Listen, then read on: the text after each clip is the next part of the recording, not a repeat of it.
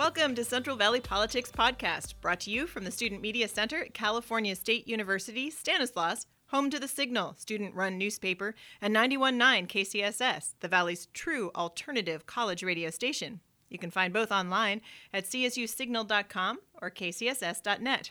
I'm your host, Shannon Stevens. When I'm not hosting podcasts, I'm a professor here at Stan State in the Department of Communication Studies, where I also advise the student newspaper, The Signal, and I teach a bunch of classes related to journalism, political communication, and free speech. I'm here today with our producer, student journalist, Hilda Flores. Hilda. So, what made you want to continue doing this Central Valley Politics podcast? Good question, Hilda. So, as you know, last semester when we did our first season of Central Valley Politics, it was to coincide with my political communication class and to help voters in the Central Valley be prepared for the election, all the way from the very top down ballot to the Turlock City Council or other local elections. But a lot of the guests that we brought in, especially the people who were running for city council, they said, you know what, there's been a need for people to talk about politics in the Central Valley, and I hope you'll keep it going. And we decided, yeah, that's a good idea. Let's keep it going. In addition to the local political scene being something that can always use extra coverage, after the election results at the national level, as I'm sure you know, there's a lot of tension in the Central Valley, and certainly here at Stan State, where we are primarily a Hispanic serving institution, people are very nervous. And so there's a lot of grassroots political action happening on our campus and in the Valley, and so we want to talk to people about it and get the word out.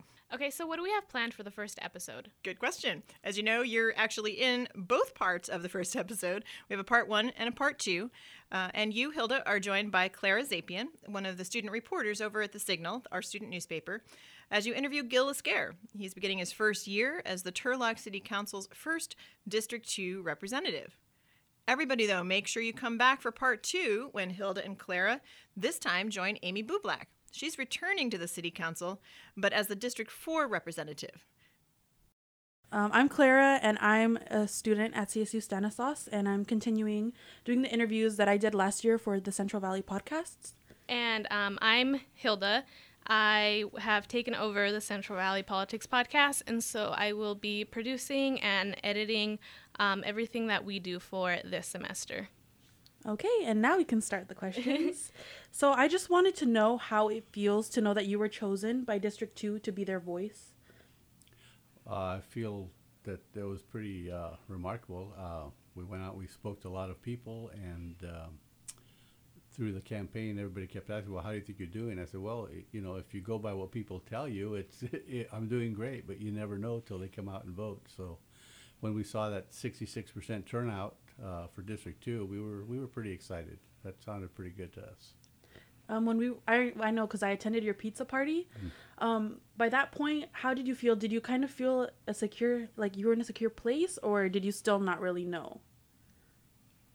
I felt kind of comfortable, but then I'm the type of personality that never tries. I never try to be overconfident. I always wait and see what the final results are, because I've seen close races before. And I know things can change on a dime, so I was kind of just hopeful, but careful. That's a good strategy to have. So what do you want to say to those people that went out and voted for you? The main thing is thank you for coming out. We appreciate it. Like I said, we had a 66% turnout for that district, which is excellent. And I would like to attribute part of it to being me running. So that kind of makes me feel good. And then of the 66% that came out to vote, I got 66% of their votes. So it's your lucky number. That made us feel really good. So now that you are part of the Turlock City Council, what's the priority that you have for your district? My priorities are pretty much the same. They haven't changed. I still want to see the streets, the sidewalks maintained, repaired. There's a plan in place. The passage of Measure L really made a big difference. It's a 25-year plan, which is slow, but at least we're moving in the right direction, and I'm glad to see that. The safety was a concern for me, and it looks like we're moving forward in that direction. I've had a chance, since I was elected, I've had a chance to look over the general plan, and I see that we've got some good procedures in place, and I'm glad that I will be a part of getting them instituted. So can you expand on the safety that you mentioned, what you mean by that? Well, the safety to me was the better lighting. We have minimal lighting in District 2, and some of the lighting we do have is older. So we have a lot of the old vapor lights, the incandescents. I'd like to see those revamped. They're doing a lot of changes with the LEDs. LEDs are putting out more light with less energy consumption. So I'd like to see that keep going over to the west side. The sidewalks, putting up sidewalks on streets that don't have any. I mean, that's a major concern for me as far as safety for kids walking to school.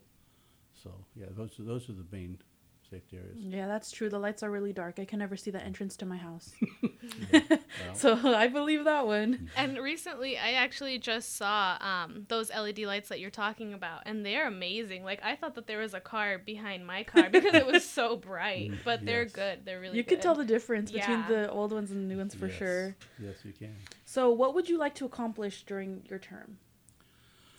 Long term. Long term. We're talking long term, yeah. Well, I've got one of the things that I have noticed is my term is 4 years. It'll take 4 years to get things in place. You don't really see changes very fast. You can try to implement things, and eventually they'll come to fruition. But my goal is to try to just keep working in the same area that I've been trying to go to, and I want to see more people from District 2 get involved in the city business and so what's going on. I'd like to see, especially now that there's a real good partnership going on with the university and the city. There's several groups that are working to get these partnerships in place, and I'd like to see people from District 2 come up and say, "Hey, I want to be city council person. I want to keep these things going. I want to help improve my district also." So would you consider running again to continue what you started? Interesting. I don't know at this point. Okay, I will be 70 years old. Hey, my dad's 80 and people think he's like 60, so I know, and right now I feel great, and so yeah. If I feel the way I feel now, it's possible. I will. 70 is the new 40. Yeah. You're fine.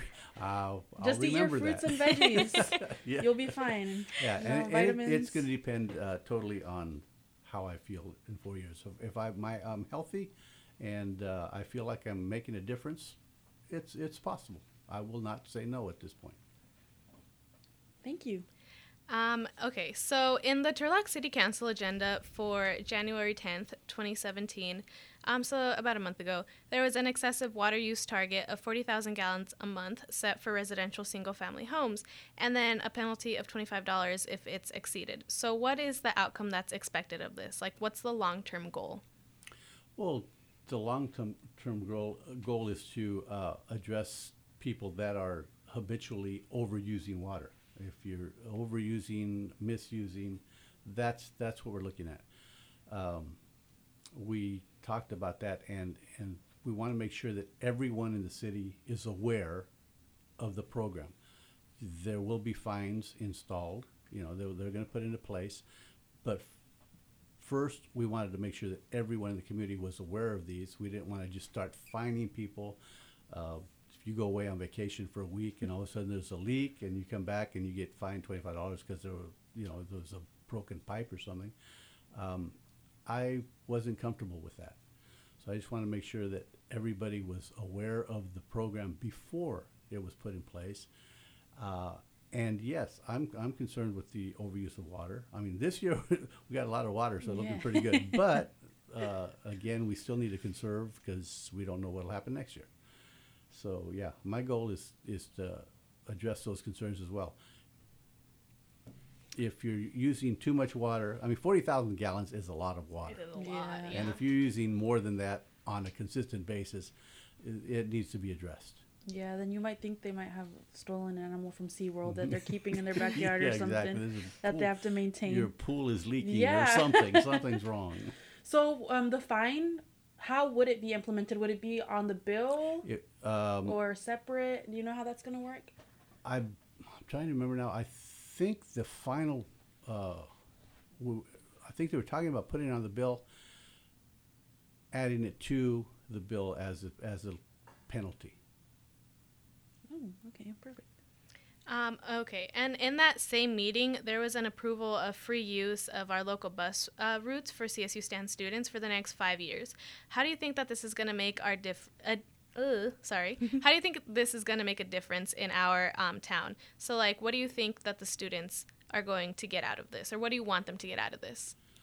Well, as I mentioned earlier, there's a couple of different groups in the university that are working to bridge the gap between the city and the university, so that everybody realizes that we are really all one community and not two. For many years, it was almost two different communities working in with two different ideas, and it's really great to see these groups coming up and saying, "Hey, we want to participate in the community. We want the community to participate with us."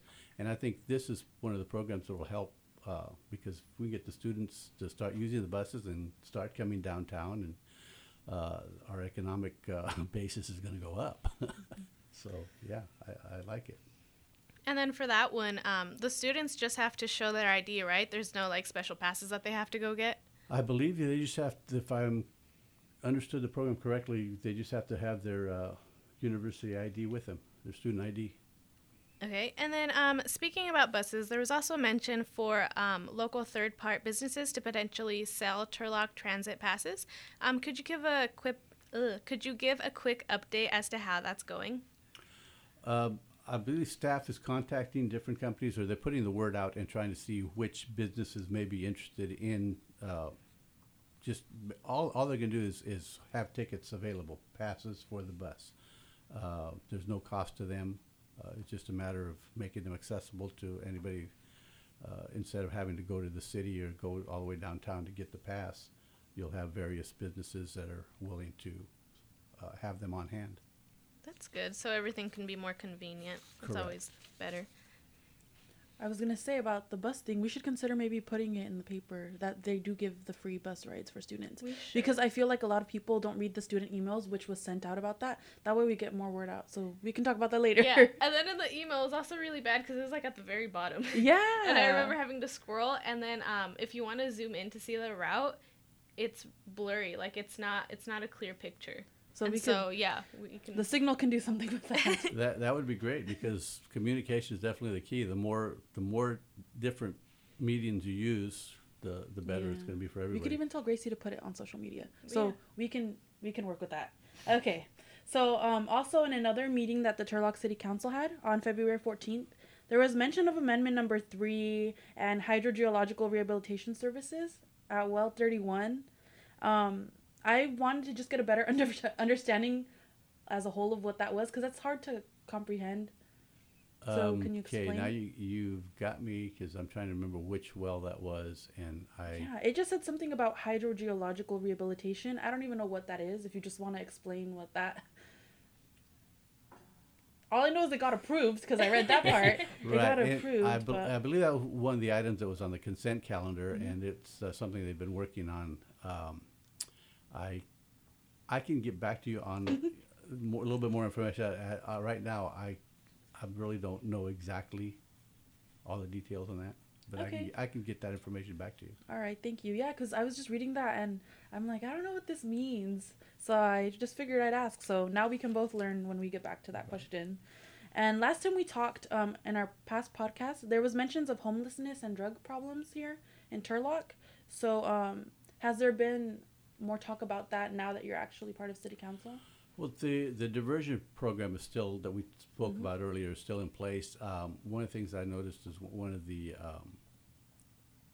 reports, the activity reports that came out from the Turlock PD, is that now they're going to start working with the panhandling also.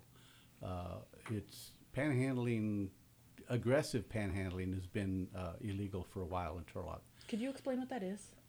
That's when you feel unsafe. Somebody is not just asking you for money, but they make you feel unsafe about not giving them some. That they consider aggressive panhandling. If you run into that situation, you call the Turlock Police Department and they will address it. We don't want, again, it's a part of safety. We don't want people walking around businesses trying to go shopping and stuff and then be harassed. I mean, we understand, there's some people are out there that need money or whatever, but we don't want to see aggressive panhandling to where people feel unsafe or uncomfortable, with being out in the streets, shopping, going on from business to business. So if you were to go to a business and you experience that, should you call the police and let them know that there's somebody there that's kind of... You can. They have a couple of units that are dedicated just for that. Okay, thank you. So there have recently been spikes in hate crimes, not only throughout the country, but also within California, taking place in cities as close as Sacramento. So what's Turlock doing in order to assure that there is peace and acceptance in our city? And what's the protocol of handling the hate crimes? Again, the main thing, anytime you see something, you're made aware of something, please call and report it. Turlock PD is aware of the situations, and they can't do anything unless somebody calls and says, hey, this is going on over here. If it's not reported and they don't hear about it, it can't be addressed. So the main thing is to have people feel comfortable calling the police department saying, hey, this is going on over here, or I just saw this, or I just experienced this, or any situation. Again, like I say, if something out there makes you feel uncomfortable and you don't feel safe in the situation, call it in and report it. That way it can be addressed. We can't address it if we don't know about it. We can't fix it if we don't know it's broken. Okay. How do you feel about the current state of our nation? Oh my goodness. I know it's really broad, but wow. Now we're really getting you with these Yeah, questions. this is... yes. And I was wondering if they were good or not, but now we know. I think we're going through an interesting transition right now, and all I can say is we have to just wait and see. We have to take it as it happens and address the situations as they come up. I don't know what all the outcomes are going to be of some of the things that are going on out there. I don't know exactly how they're going to affect us, but anytime you see a major change on the national scene, it's going to affect the state, and it's going to affect the county, and then it's going to affect the city. So we're trying to stay on top of everything that goes on, but it's difficult. We don't know until somebody finally says, okay, this is happening, then we can address it. You don't want to get to the point where you start, addressing things that haven't happened yet. There's too much going on. We can't do that. And then kind of going off of that, so living in an agriculture area, there's no question that minorities contribute a lot to the Central Valley. So what would you tell them with all of the obstacles that they're having to face due to our new national administration? So just stay confident, do what you've been doing, do the best you can. Don't be overly concerned. I know there's a lot of concern out there that there's going to be more racial profiling and events like this. Just do the best you can. It's, again, you can't believe everything you read. You don't want to dismiss it, but you don't want to react to something that, again, is not set in place. Just do the best you can. Stay confident, keep working, and we're still in America as far as I'm concerned. We still have democracy as far as I'm concerned, and that's what I have to go with. I feel like a lot of that. it is just to like strike fear in them, and I feel like, for instance, like my parents, that kind of things like that just like set them off completely, and it makes them lose focus, and it just changes like their whole outlook on everything because they're so afraid of it. And I think that's kind of what was meant to happen when they were saying it, because I've noticed that a lot of things, that's where it stays. It doesn't go past that other than just talk and like trying to instill fear in people. I tend to agree. It is the fear tactic, I believe, and that's why I say a lot of it is just you don't know exactly what's going to happen until you see something come out and say, okay, this is the new law, this is what we're going to do. Then we can address it. Try not to react to things that you hear, because you're going to hear a lot of stuff, and not all of it is going to happen the way they say it's going to happen. Is there anything that maybe you want to address that we left out? No, basically, again, I just want to say thank you for having us here and giving us the You're welcome. opportunity to Thank you for coming back. interact. And thank you to Turlock for having confidence in me and helping me get this job. I'm going to do the best I can as a representative for my community and my district. It makes me Thank really you. happy, too, Yeah. that you came back, because we were worried. We were like, oh, my God, like, he won. He's too good for us Yeah, now. he's moving on to bigger and better things now. I'm still Gil. And I love that. I love your personality. Like, you're so humble. And I love that, especially about a representative. Like, that's Yeah. definitely something to look for. Thank you. Thank you. Appreciate that. Thank you. All right.